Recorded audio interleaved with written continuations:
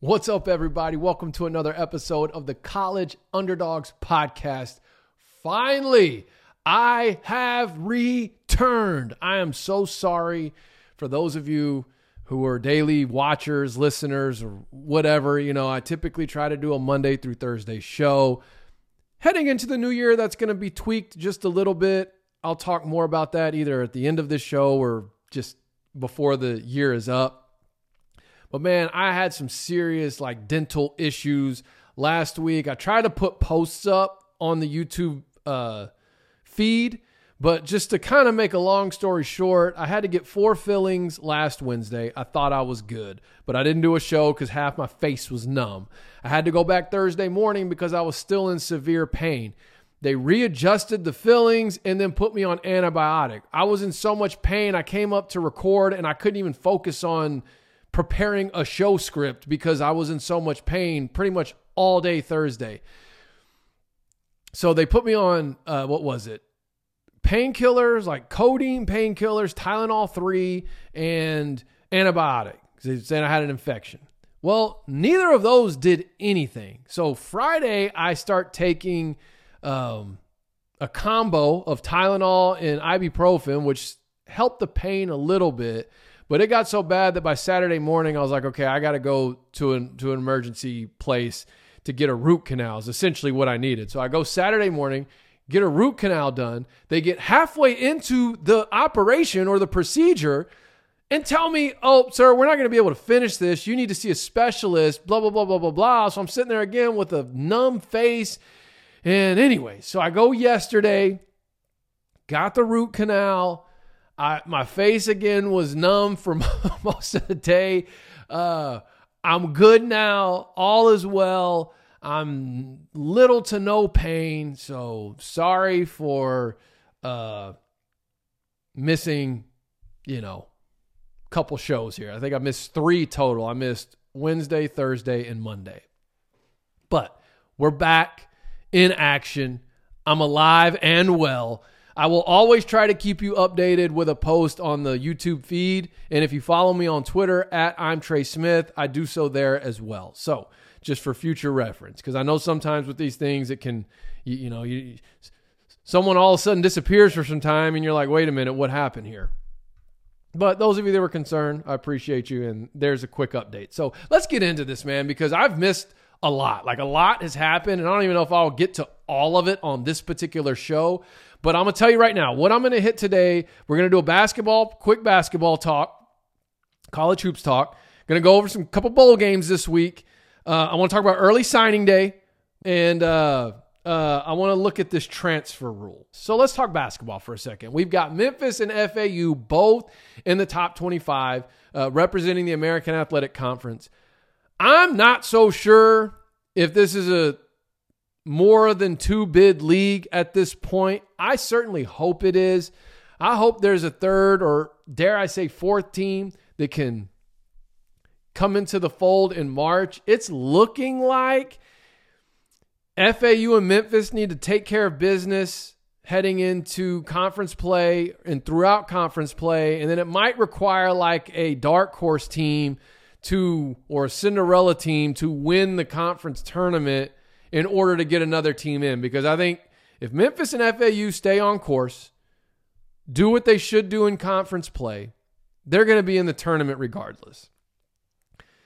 So I don't know. Curious to know your thoughts. I know I keep bringing that up, but I mean, is this, if the over-under was 2.5 right now, if the over-under for the American Athletic Conference as far as bids in the NCAA tournament was 2.5, are you going over or under? But Memphis has a big matchup tonight with Virginia on ESPN2. Listen, I imagine, is that tonight or tomorrow? Sorry. I just looked at it earlier, but now my days are thrown off.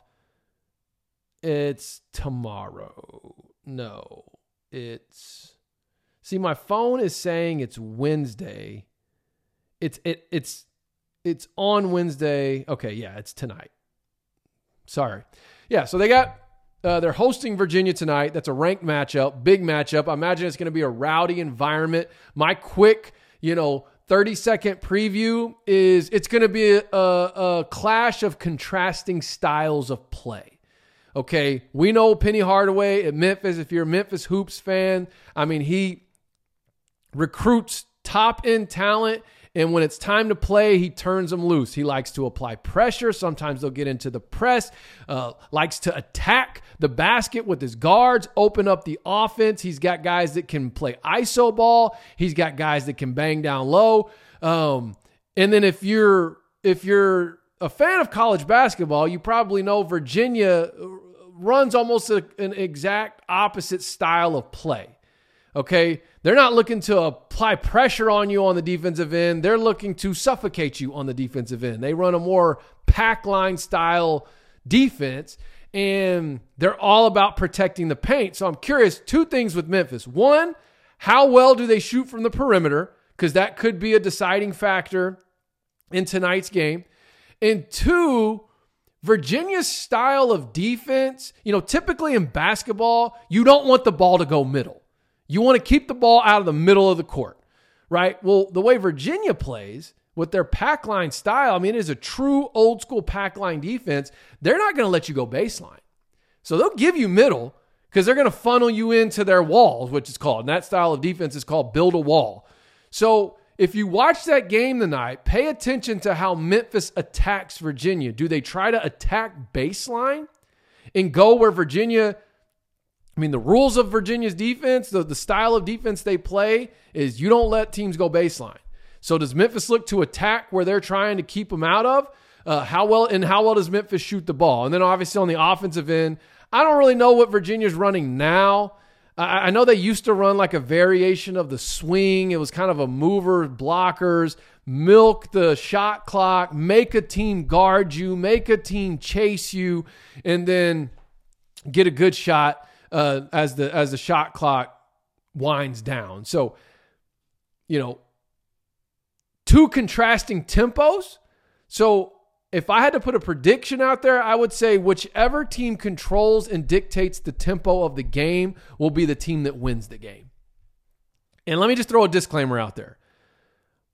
Everything I just said about Virginia and their style of play is just historically and traditionally what they've done under Tony Bennett. I have not just sat and watched them play game by game this particular season. So that's my disclaimer, but it's Virginia. They have the same coach. I don't expect anything different out of that. And then, of course, Saturday, FAU has a big matchup with Arizona. All right, bowl games. Let's talk some bowl games. Also tonight, got UTSA Marshall in the Frisco Bowl. And then Thursday, USF has Syracuse. I've kind of lost track of who's playing, who's not playing. So I like UTSA against Marshall tonight. I think it'd be a good win for them in the program, and especially if all their senior-laden teams, all their seniors are playing. It'd be nice to see them go out with a dub. And then Thursday, man, that's a big game for USF. USF can go 7-6 and finish their season with a Power 5 bowl victory. That's huge for a program that's coming off like back-to-back-to-back one-win seasons. That's awesome. And the momentum they already have right now with recruiting, which I'll get to in a second.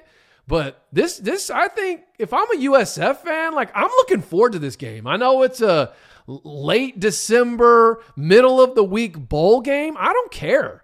I'm like, look, give me 7-6. Give me that win over Syracuse. Now, with Syracuse bringing in the new coach, I don't know how many opt-outs they do or don't have. It's my understanding USF, they should be in pretty good tact as far as players that are suiting up for the game. If I'm wrong on that, feel free to correct me in the comments. But, that's a big game. I'm looking forward to that.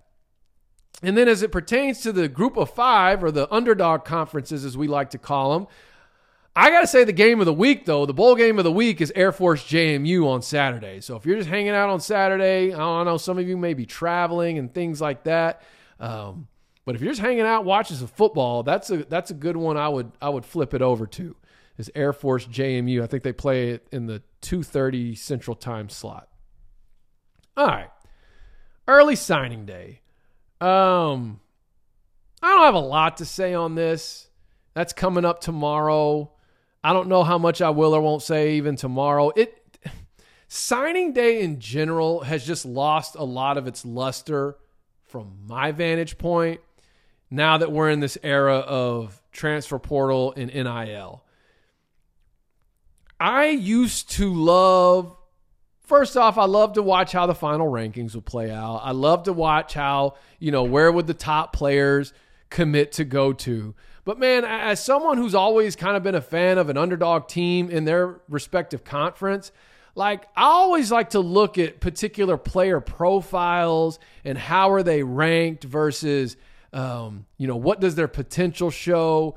Arkansas, they found some gems a couple years definitely in the Petrino era, but in the Bielema era even though the Bielema era, they didn't quite reach that same level of success.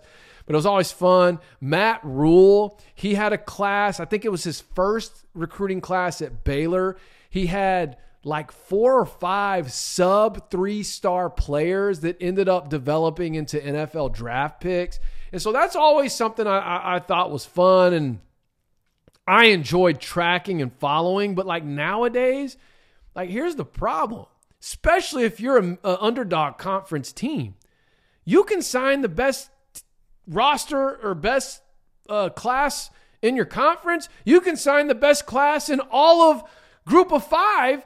And are those guys even going to be there a year from now? Same with the big dogs. I mean, all these top players committing where they're going. Okay, I know the big thing that's floating around social media right now is that top quarterback is committed to Nebraska. Great. Does he stay there? I mean, now you got to worry about both sides of the fence. Not necessarily if you're Nebraska, but I mean, if you're a G5 school, you bring in a big-time player and they have a great freshman season, well, they're probably gone the next year. Or the balance to that, they come in and they don't play at all, they may be gone the next season. So it's just kind of taken the shine out of following recruiting for me because does it even matter? In fact, I had a coach, okay? He is a defensive coordinator at a premier high school football program in the state of Texas. This is a program that has put multiple kids have played at this high school and gone on to play in the NFL. Multiple kids right now, numerous kids right now playing at Division I colleges across the country that played at this school, Power 5 and G5. And he said that they've all winter, as the scouts and coaches, college coaches have come in, all of them are saying the same thing, which is we're not even worried about high school kids right now. Tell us about this person, this person, this person, who are former players at this school that are now in the portal. So it's completely shifting the approach to recruiting. And it's, from my vantage point, it's kind of making it not as fun to follow. But since this is a podcast and we run we love to talk American Conference along with some other things, other underdog conferences. Interesting tidbit I saw, and this kind of goes back to who has the best G5 conference. Well, right now, as the rankings are as of December 19th at 1:45 p.m. Central Time, USF has the number 1 class in the AAC. ECU is right behind them. Charlotte is at number 3 and Tulsa is at number 4. Those 4 schools with their current recruiting class, and I'm looking at the overall ranking. You got to even look at that now, right? They've got the recruit, the transfer, and overall. So I do overall, which combines them both. All 4, Tulsa, Charlotte, and ECU and USF with their current class in any other G5 conference would be the number 1 class in the conference. Mountain West, Sun Belt, Conference USA, and MAC. Look, take that information for what it is. That's just facts. Interpret that however you want to. You can say, that doesn't mean anything. Fair enough. But I think when you look at the strength of individual conferences and the future of individual conferences, I think you still have to factor recruiting in. But the problem is the players that are making these classes so good from a G5 perspective is there's no guarantee that those players will still be around 1, 2, 3 years from now. Three feels like a lifetime at this point. If you can get a player that's good to stick around for 3 years. I mean, that's becoming an anomaly, which leads me to the last thing I want to talk about, which is that transfer rule. Man, and all that was happening in the midst of me dealing with my tooth issue. So it was like I was trying to catch it. I was trying to follow it and stay focused on it. But man, I was just in so much pain that here's what I recall, though, is that it's a temporary restraining order allowing essentially a second-time transfer to not have to sit. And, you know, this obviously opens up a whole other conversation with college football with the whole transfer rule, right? Because there's one side that's like, well, yeah, kids should have that same right because coaches do it all the time. Like, that's one side of the argument. Coaches make these commitments to kids, and then they bolt on them, right? And then on the flip side, which I tend to lean towards is, look, I'm all about empowering the student athlete. But when there's no guidelines or rules or boundaries is the word I think I'm looking for in place, you know, that leaves student athletes in a very vulnerable position to be taken advantage of. And that's what I have a problem with.